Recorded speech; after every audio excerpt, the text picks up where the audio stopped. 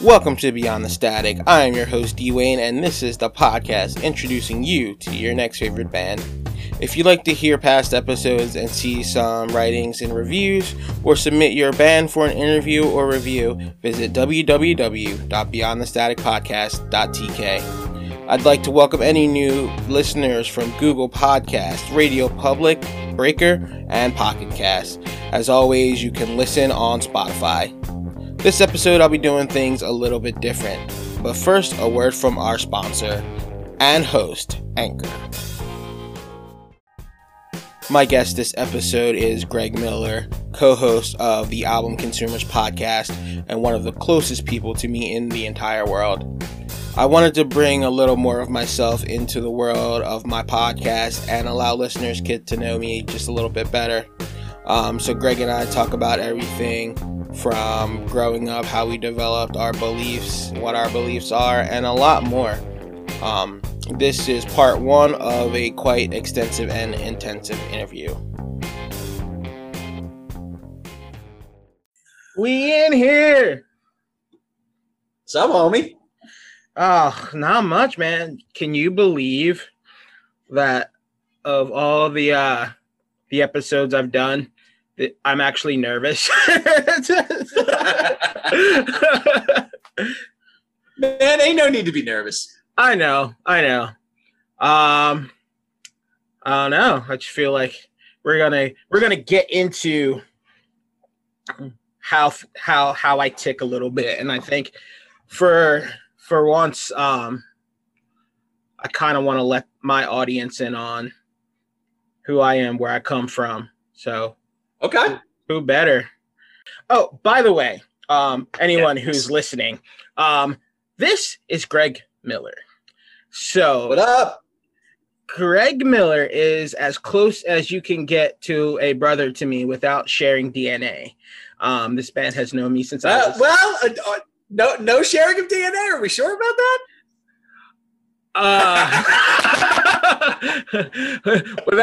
Without our parents. You know what? Okay. I had to go there. I could not go there. I had to go there. Let's get weird early. Just set the tone. Just set the tone early, and then we'll go from there. Right. So yeah, Greg, we've known each other since I was 9 years old. I'm 35 now, so that gives you an idea of how long that we have been friends. We have been through hell and back, and yeah, it's just been. I haven't really got much a chance to talk to you since the pandemic. I mean, you got two little ones, and I do. You know, it's crazy because I have never met your second son. Like, I haven't seen him. I haven't been there, and that's crazy to say. Like, we don't live that far apart, but I mean, I understand why we 1000%, had some issues, but so where are you feeling, man? Where are you at in life? What's going on? Like, catch me up. Oh well, like you said, I'm on kid number 2 now, who just turned a year old. I guess about 3 weeks ago at this point. So that's my youngest, Desmond. He's a little over a year old at this point. Ben is 4 now, which is odd. It's odd to say that I have a 4-year-old kid, but that's still really cool at the same time.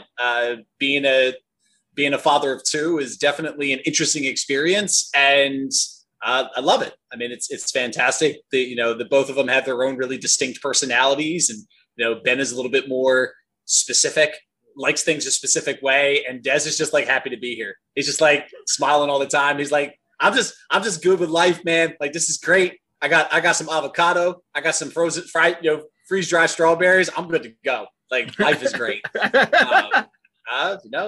Life is decent for the most part. I mean, outside the basic aches and pains and getting older, you talked about being 35. I'll be 37 this year, which makes me feel real old. But ultimately, Yeah, it's certainly interesting. Just to kind of give your listeners an idea about what I'm about. I work as a mental health therapist, so you can imagine working as a mental health therapist during the pandemic brings its own set of unique challenges, for certain. And yeah, it's been an interesting ride because we're obviously doing this over video conferencing. Half of my sessions that I do now are video conference, which has been an interesting development over the past year or so. But we're starting to get people back in person now, and yeah, it's we're trying to find some semblance of normalcy in what is still a pretty chaotic time. It's funny that you say that, because I actually my therapist that I have right now, I have never met her in real life.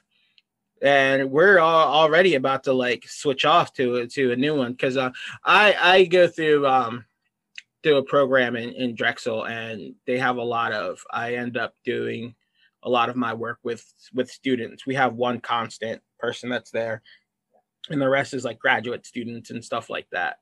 And we've definitely I made that joke a lot, like, between you and Ed, is like my two best friends work in mental health, and I'm me. So that's not fair. Well, be a little kinder to yourself. Oh, I am kind to myself. I don't mind that, like, I'm a little off sometimes, but let's go with eccentric. Eccentric is the word I would use. Okay, yeah, I would go with eccentric. I appreciate that. I think I think that this last year or so has been like quite eye-opening, though, for what's been going on with me. But how so? Believe it or not, I actually like worked through some stuff with my dad. That whole situation. I came to some conclusions, with my mom, like some parenting stuff. I kind of figured out how I developed a lot of my personality, and in ways that I didn't even realize that this is what I was doing. But like, part of the 12-step program is figuring out like your character defects and stuff, and basically where they come from. And the character defects isn't necessarily a bad word, but it's just like the things that make you tick but and it was funny because my sponsor had me talk about something that happened when I was 6. It's like your first memory. And I told him, and he was like, oh, and you probably could have told me this a long time ago. He was like, oh, so at an early age, you decided that you can't trust authority. And as soon as he said that, like, I saw that shit play through every inch of my life, even through like up until currently. And the way that I always described it is like, people always were like, I remember bosses, why do you always ask why? And my mom is, why do you always ask why? It's like, because I want to know what I'm doing and why I'm doing it, and that it has a purpose. And because at an early age, I was told to do things and I did them, and I didn't feel they had a purpose. So now I'm like, I'm not doing stuff unless it has a purpose. Well, and part of why you and I connected so much in the way that we did is, I think, outside of some of the shared interests and commonalities that we had just through a variety of different pop culture related things, I think there was this general distrust of maybe not necessarily all authority figures, but definitely ones that were trying to get us to act a certain way or be a certain way. And, obviously there's plenty of inside jokes that you and I have had over the decades that kind of, are veiled notions of that for sure. But ultimately, I do think I recognized early on, and it's funny because I say this to my clients whenever I'm dealing with some of my young adult clients, that when I was a kid, I was an asshole. And if anybody's going to know that, you're going to know that better than pretty much anybody. And I readily admit that I was not the most difficult. I was not the most easy student to have in the classroom, not because I was, a bad kid, but because I was, bored most of the time. And I wanted somebody to challenge me. And I used to just challenge the teachers just for fun. And ultimately just be like, there were things that I can remember saying to teachers that I don't even know what would happen to a kid if they said that now. But I remember saying to a teacher, you're not smarter than me. You've just been here longer. And like, can you imagine somebody saying that to a teacher now? Like, I don't know what kind of shitstorm that would, ultimately start. But like, yeah, I mean, I certainly understand that distrust of authority. And again, that's stuff with my own dad and kind of that lack of kind of in a relationship with him that was anything more than kind of distant and superficial. I'd always just had a general distrust of power figures, probably for similar reasons. Yeah, I definitely can concur with that. Like, the more I think about like my childhood, I was just like, God damn, I was an asshole. And I feel like at every point in like a child's life, they'll probably be an asshole. At every point in someone's life. And maybe it goes in phases, because I know like that year after my grandmother died, that next year or two, actually, I was not a good person. I was not a good person. I wasn't good to myself. I wasn't good to the people around me.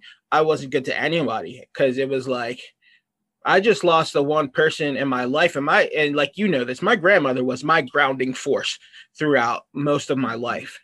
And like, once I lost that, I didn't know what to do. Luckily, and I can certainly I can empathize with that in as much as that's kind of how I felt, obviously to a lesser extent, because it happened when I was much older. But when my mom passed a couple of years ago, it was kind of in the same headspace of, I'm a full-time therapist at this point. I recognize the stages. I know what I'm going through.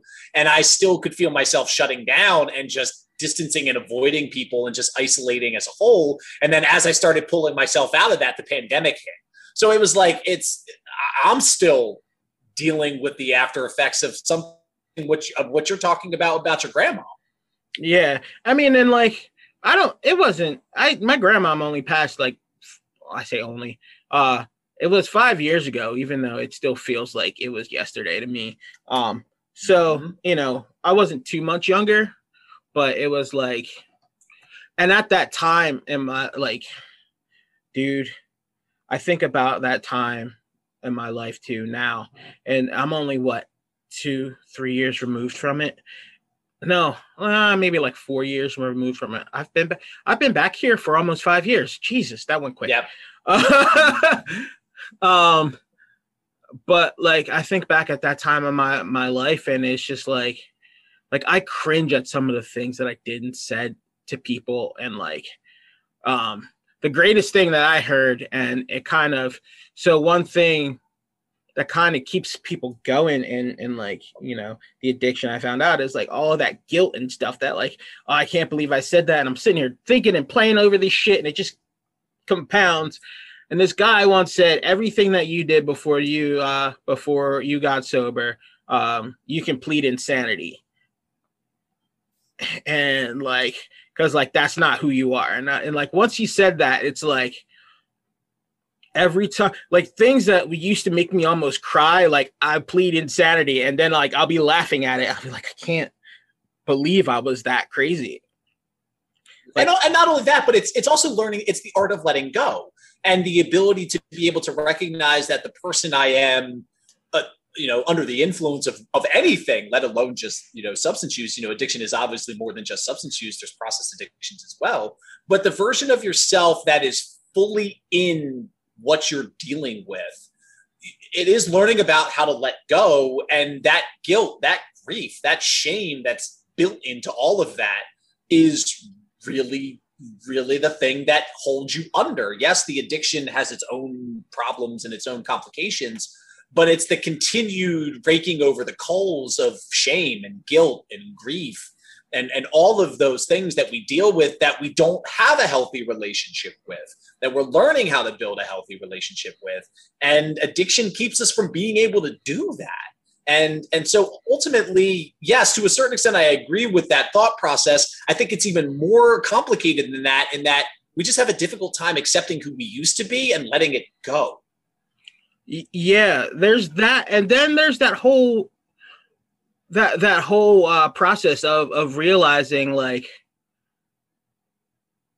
this is who I am now. And there are those things that you kind of try to hide, or not hide, but like try to reconcile. Downplay. Yeah. Or just try to reconcile with, like, I made the joke that we would talk about my love for Jordan Peterson and politics, right? and always a hot button topic, and I try to stay out of it. Bro, I saw you like that cringe thing that John posted, and I was just like, we need to talk about this.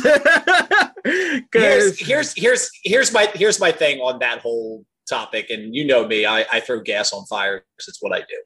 And my ultimate viewpoint is yes, do I think that some of his motivations are clouded and problematic? Yes, but ultimately we're all just kind of looking for something in the world to keep us going. And honestly, are the views archaic at certain points? Yes. Ultimately, is he responsible for the people that believe in him so wholeheartedly, that go and do challenging things in his name? Like, no, he's not responsible for that. And I'm ultimately of the mindset that, it's simply my issue with him is more, he's a lot of the challenges that I have with pop psychology as a whole, which is it kind of makes those of us that are kind of on the boots on the ground doing the work, we see them like, it's almost like charlatans. Like, it's like, we're doing the work, we're putting in the time. And yes, he's like doing these speaking tours and he's profiting off of what we're trying to do in terms of, again, we have to profit too, because it's a job, and I'm not completely just like white knighting, like fighting the good fight, but ultimately, like, we are trying to make things better. And I get confused as to whether that's his complete motivation or not. So, all right. This is the first, like, not the first time, but like this pop psychology thing is new. It's a new phrase to me. And I guess in a way that's, well, not in a way, I guess like Dr. Phil would fit into that. 100%. Category. 100%. But so would somebody like Brene Brown, who's very well respected. I love Brene Brown. So Brene Brown is fantastic, but that's still because pop psychology is just popular psychology. She just happens to be one of the positive, effective, more grounded progenitors of it, but it's still popular psychology. Like, and again, I'm not saying that necessarily to denigrate it from therapists that are in practice and doing the work, whether that's addictions counselors or, private practitioners or community mental health professionals. It's not about that. It's more just the motivation for why it's done gets clouded once you start profiting off of people's well-being and self-care. It's a difficult balance to have between doing good and making good. It can be a little gross. So on that note, like, yeah, I get that, and that makes sense. And from my experience, like, a lot of like treatment centers for substances are doing the exact same thing. Like, I don't disagree with that. Like the idea behind it is good. Like, yes, people need to go to treatment, and the people that want to be there need to be there and be able to learn these things about themselves. But some of them are just like the first two that I went to was nothing but like, it was like going to camp, you know what I mean? Like, beautiful campuses, and like they had the gyms there, and like kind of got wrapped up in stuff like that, all sizzle, no steak. Right. So the third one I went to, so there have been 4 in total. So the third one I went to, I got there and they were like, Yeah, there's no gym or anything like that. None of the frills. It was in the middle of Chester. And I was like, oh, thank God.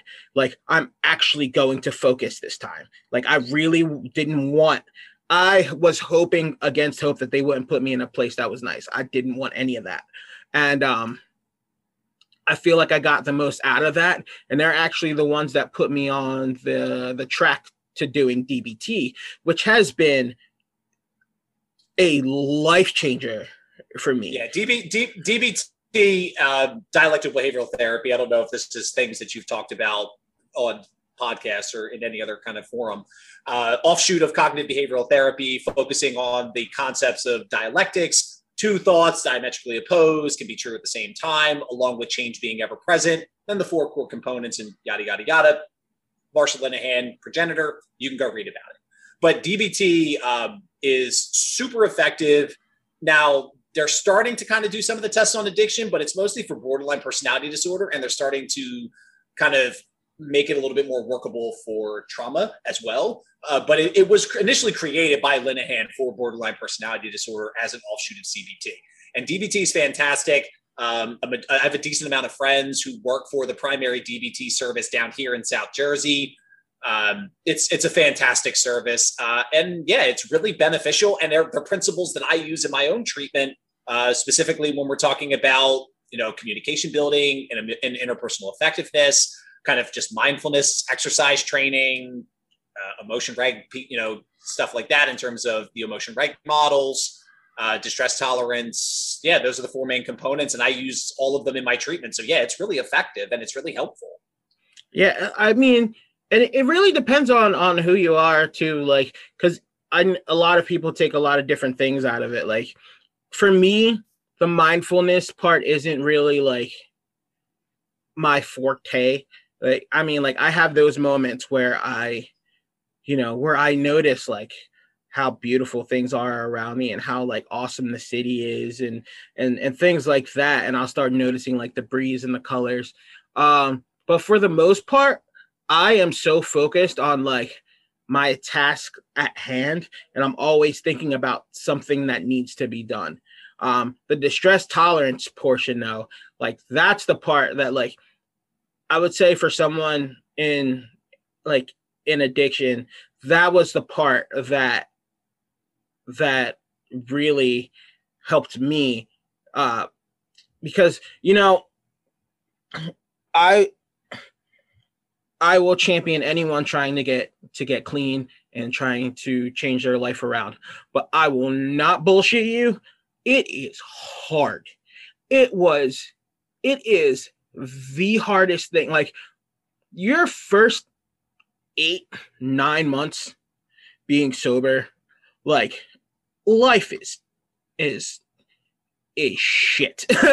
Well, not shit. Like, I'd say about like it's uncomfortable. It's a very uncomfortable time. And having done that work for a number of years for one of the IOP PHP programs, intensive outpatient partial hospitalization programs down here in Southern New Jersey as well, I worked a lot of, dual diagnosis, substance use, mental health with young adults, kids that were in colleges and kids of that age group. I was getting them right out of rehab. I was getting them 3 to 6 months sober, and difficult times for them. And this was their first go round. And, it's not like their fifth, their sixth, their seventh time. Once you're getting into your late 20s and early 30s, going into that stages of change cycle, the more you relapse, hopefully the more you learn, but ultimately the harder it becomes to deal with all of the discomfort and all the shame that comes with it. So it's an incredibly uncomfortable process, at least for the first year. Yeah. And, I think the hardest part and why the distress tolerance comes is because the hardest part is sitting with those feelings and those emotions that you never like. So I started smoking weed at 16, right? And I realized— Man, only 16? I thought I was going to say I was younger than that. That's interesting. No, actually, we can cut this out if you want. My first time smoking weed was with you 4 days after my 16th birthday. Remember, you took me to Tim. Yeah, because I was already a good year and a half in, because I started probably end of 8th grade, beginning of freshman year. That was right around the time, because that was when I started hanging out with Timmy and all those guys was, well, probably closer to end of freshman, beginning of sophomore year. But I'd been smoking weed before that. Well, God, I've been drinking since I was like 10 or 11. So like, I mean, you talk about the substance use piece, and that was something that plagued me through high school and college, probably my first year or two post college, even probably till I was about 22, 23. And, for myself, I never got that kind of help. Ultimately, I white knuckled it and did the best that I could to try and avoid it. And I think part of that had to do with, I had a good support system around me in terms of, my family. And that was really helpful, specifically, my older brother. And that was something that I wouldn't have been able to manage all of that without him. And people that I was dating at the time were super helpful as well. I've always tried to surround myself with a good group of people, because as I've learned being a therapist and being on the other side of this, that support system is key in helping you maintain your focus and your discipline and your self-care when you're unable to do it yourself. And that support system is so huge. And that's been something that throughout my life has been intermittently helpful and problematic. And I know you recognize that as well, that it's difficult when your support system isn't as helpful as you'd like them to be, and you're not in a place to be able to help yourself fully and wholeheartedly. Right. Yeah. So I think one of the reasons that I connected with the programs so much in the 12-step fellowships is because I never really had the greatest support system.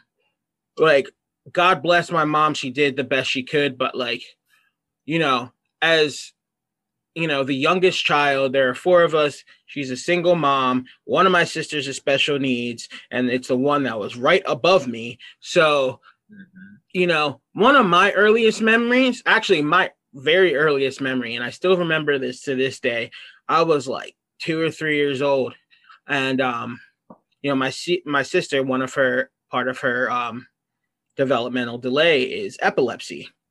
And I remember throwing myself on the floor and shaking because my mom wouldn't pay attention to me, and I needed her or wanted her attention for something. And she just kind of kicked me and brushed me off, not super kicked me or anything, like a parent, get up off the top rope drum, like a drop kick, just missile drop kick right off the table. So yeah, so I can see Eunice doing that. Yeah, I could too. I probably have. So I learned early on.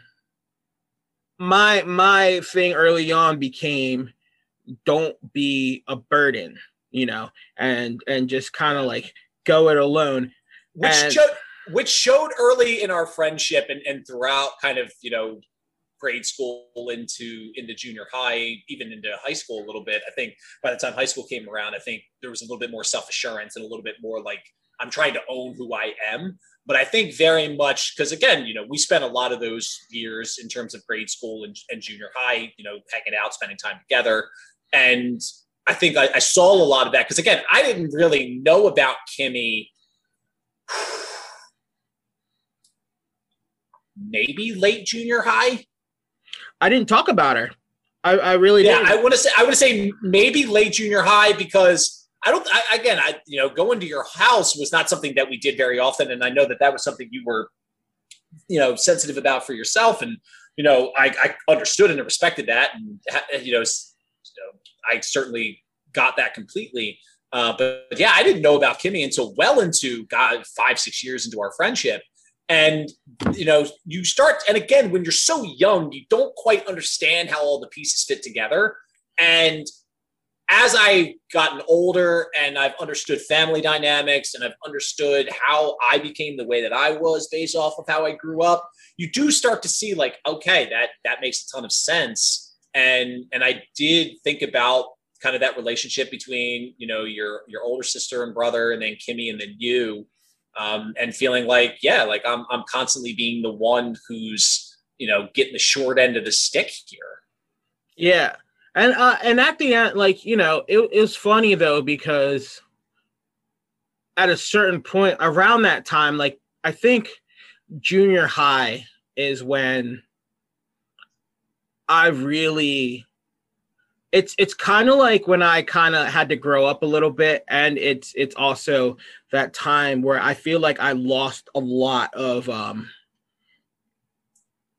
I missed out on a lot of key elements of like learning what it is to be a man and be kind of like socialized with our group of people, because while like a lot of people were out doing things and kind of like experimenting and finding these things out, I had to run straight home and watch my sister, you know, because my brother and sister, the older ones, wouldn't do it. So, and they were like playing sports and stuff. So I got comfortable, and this played out in a lot of my relationships too. Like I got comfortable being relied upon and not like being relied upon and being like not, how do I say it? Like not a priority at the same time. So like I can recall being in like some toxic situations where it's like you really think you're gonna hurt my feelings. You can't say anything to me that like my sister hasn't already said to me, you know. Yeah. Like, and just being like, I don't need much to be happy. Like I learned because like I never had much and stuff like that. And the crazy, but simultaneously it also comes to a point where if something isn't going your way, or if you know the relationship becomes problematic, do you find yourself thinking like, I'm not going to put up with this shit. I'm not going to put up with this. I'm not going to put up with being taken advantage of. Or did you find yourself going like the need for companionship and the desire to not be alone kind of supersedes my willingness to put up with bullshit? It does to a point. So I'm the classic, like, put it down. Maybe it's not what I think. Maybe it's not what I think. Like, I need that thing thrown in my face to be like, all right, we're done. And like, it just kind of like explodes out of me. And like, and that's where a lot of like my like a lot of guilt and regrets come out of those. A lot of the things that I said in those explosions and I have to take my part in it because I didn't draw the clear boundary. You know, yeah. I didn't say this is not okay, this is bothering me. Or when I did say this is not okay and this is bothering me, I always backed off a little bit, right? Because yeah, and part of that was that like if I set this boundary, like she's gonna leave, right? And now it's like I'm just kind of like dipping a toe back into like the dating world. Like, you know, I never really had like any like long relationships or anything like that. And in a way, Corona was a blessing because, you know, one of the reasons that I was always out drinking is because I needed to be around people. I thought I needed to be around people. I thought people, like, it was just what I needed to do. I grew up in a crowded house. There were always people around. I was always needed. And it's funny you say that because I grew up in a pretty sparse home. Obviously, it was just my brother and my mom would be working. And once my brother got to high school, he was off doing his own thing. So early on, I was either spending a lot of time by myself, or then once my mom got remarried, I was spending a lot of time with just me and my stepbrother. And I spent a lot of my childhood alone. And that was, you know, and I would, you know, I had friends and I had you and, you know, obviously Ed, who you mentioned, and then, you know, groups of friends that I flitted in and out of through junior high and high school. But a majority of my private time was by myself. And it's interesting that you say that because I think that was part of the reason why I tend to be so socially avoidant, is because I like being by myself. I didn't always historically, but I enjoy being by myself. And the thing that you mentioned about coronavirus and all the COVID stuff is like, I actually find myself like wanting to hang out with people now, which for 36 years of my life, I don't think has ever happened. Well, see, and I went the opposite way because like at first I was like, what the fuck, everything's shutting down. Then I spent a couple of days, like I was like, fuck it, I'm gonna get into these creative projects like the podcast, I got into like hard into like trying to get into filmmaking, bought a camera and all that stuff. And I had all of these songs that I had written because while I was away, I learned how to play guitar a little bit. And so I was like, all right, I'm gonna pour my time into this. And then it went from I need to spend all this time with people to I haven't talked to anybody today, and it is 9 p.m. Mm-hmm. And it's nice. And the flip side of that is, so a couple of weeks into COVID lockdown last year, two guys that I went to college with, Scott and Chris, you know them both, but they're guys that I worked at the radio station with when I was at the College of New Jersey. And we started talking about my buddy Scott is a big fan of Andrew Bird. And he was talking about the Andrew Bird album from 2019, which would have been the year prior, and was talking about just how magnificent that was and how much he loved it. And the three of us hadn't really been talking about music that much in previous years, and it was really nice to do that. And we came up with the idea of starting a music appreciation group because now we've got all of this free time that we're just kind of sitting around not really doing much. So like, hey, let's make the most of it. So then over the course of the next couple of weeks, we set up this whole WhatsApp chat. We initially did it through Facebook. So I'm giving you guys free plugs. You're welcome. And then, ultimately landed in WhatsApp, and it's 9 of us. And we've been doing it for the past year, and we drop an album a day, except for now we don't drop on Sundays because it got to be too much, especially with things going back to normal-ish, quotation marks. And we just drop an album a day and we appreciate the album. And we dropped album 345 last night. So like we're almost 350 albums into doing this. Actually might be 347 now that regardless, we're almost at 350 albums that we've listened to in a little over a year. So like where you're talking about like, wow, I haven't really talked to anybody since 9 p.m. I've sent more text messages through WhatsApp in the past year than I had in my entire life before that. That's great. Well, so that whole thing, is that just I was under the impression that Album Consumers was a podcast. So the thing is, so initially started as a group of 9 guys. So my older brother, Dan, who I mentioned earlier, is a part of that. So Dan, Scott, Chris, and then another guy, Jimmy, who's a writer for the LA Times. His book, Line of Sight, came out a couple years ago. It's really good. Go check it out. Wow. He's actually got another book going out. He's got another book coming out later this year, but I don't want to blow up his spot. But James Quelly, he's a writer. He's really good. Check him out. And then, a couple of guys that they're like mutual friends of my friend Scott, another friend from my brother. So there's 9 of us. We started as a WhatsApp chat. And then around season 5, season 6, so we do them in seasons, 36 albums a season. There's 9 of us. We do 4 rounds, 36 albums. Math is awesome. And then at the end of a season, we'll do a like March Madness tournament, and there's a winner at the end. But around season 6, we started doing a podcast called the Album Consumers Podcast. We're on a little bit of a hiatus right now, just because again, we're trying to get back to normal. Life is busy, but for the most part, yeah, it's just it's a bunch of us. We take the albums from the week and we just kind of bullshit about it. It's me, Scott, and Chris, and it's a good time. It's fun. That's great. Like it's funny because like I wanted to do something similar to that, like in addition to this podcast, like sort of like a video thing where I couldn't really think about how I would do it with because I actually kind of wanted to play clips of the songs, but with people that I have a specific connection with, like this person and this band or this person in this album, and like hey, as long as it's on Spotify, you can. As long as it's on Spotify, you can use the dedicated app and you can use the music. I actually do put things out on I put it out on Anchor. Anchor is the sponsor of this channel too.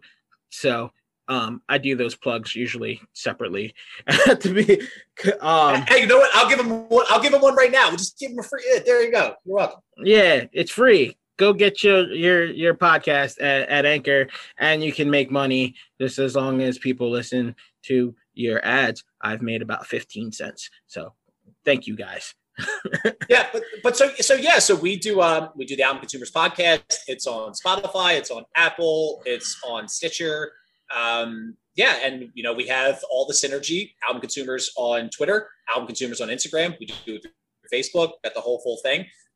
Yeah, it's a good time, and ultimately it's really developed my appreciation back for music, because prior to the pandemic and after my first son was born, I was listening to music a little bit, but for the most part, I got really into podcasts, got into like pop culture podcasts, sports, movies, music. Hadn't really been listening to a lot of music. I just became a dad. I just started listening to talk radio all the time.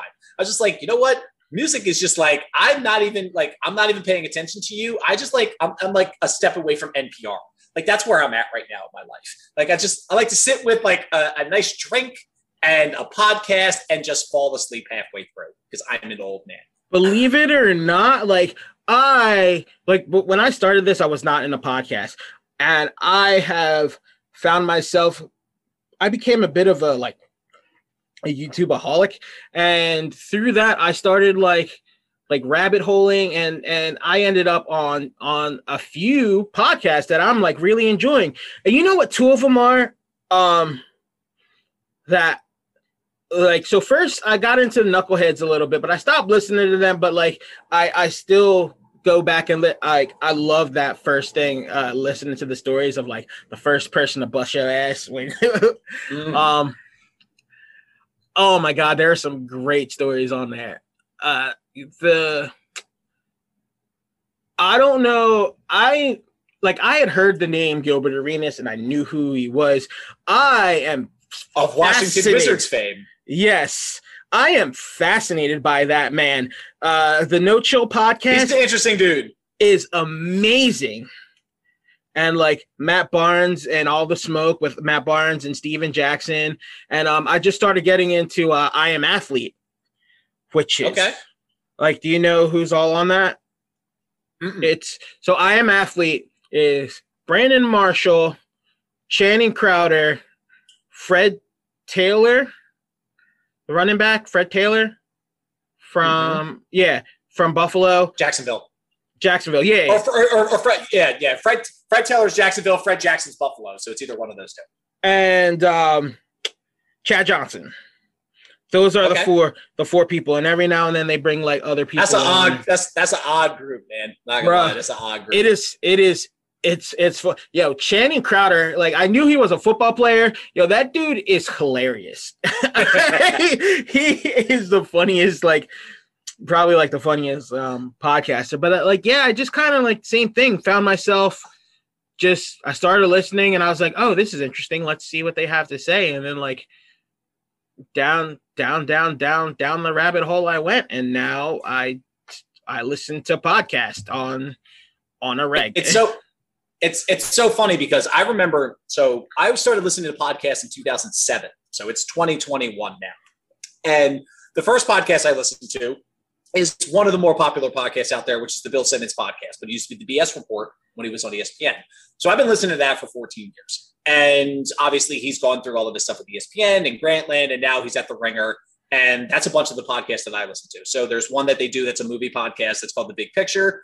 I think that one's fantastic. They do more like Oscar films, but they have things called movie drafts, which are fantastic. Like it's Sean Fennessy, Amanda Dobbins are the two that host. And then there's a guy from the local area, from the Philly area, Chris Ryan. And what they do is they'll have like a snake draft, like you would in a fantasy football draft, but they'll do it for movie years, and they'll do it with categories of like drama, action, sequel. And I just listened to one from the 1984 movie year. So that's got Beverly Hills Cop, The Terminator. It's just that's a fantastic movie year. And of course, it's the year I was born. So special place in my heart. But I'll listen to stuff like that, but then I'll also listen to the psychology of video games, which is, a guy who's a writer and a compiler of video game articles who bring mental health professionals in, and they'll talk about what is the importance of grief and loss in the Link and Zelda games, or they'll talk about what is the importance of family in Final Fantasy. They'll really dive into psychological concepts on video gaming, which is something that I'm really passionate about, and it's something that I'm looking to do some doctoral work in. So like that's some stuff that I find that's really interesting. And then I'll find myself listening to like D&D campaigns that are done in podcast form. Like I listen to like all the weird shit. Like I love like weird podcast shit because it's like if you love anything, you can find a podcast on it. Obviously the true crime stuff and all of the serial killer documentary stuff and like all that stuff there's a whole section of the podcast that are just for that. Literally find anything. And I just think it's such an incredible medium. You know, I think it's a more useful way to present your personality and who you are as a person, as opposed to some of the social media outlets, Twitter, Facebook, whatever the case may be. That's true. And it's a lot more digestible than like a book or a magazine article for whatever reason. Thank you again for listening. Be sure to keep an eye out for part 2 of this interview, as well as an interview with the band Autumn Revival out of New York. For information on upcoming and past shows, visit www.beyondthestaticpodcast.tk. You can follow on all the major social media platforms, Facebook and Instagram. The name is Beyond the Static Podcast. On Twitter, the handle is BTS Podcast. And you can support the show by buying me a coffee at buymeacoffee.com/beyondthestatic. And make sure to join the mailing list for new content sent directly to your inbox. Thank you again for tuning in. Have a wonderful morning, evening, or afternoon. I'll see you next time.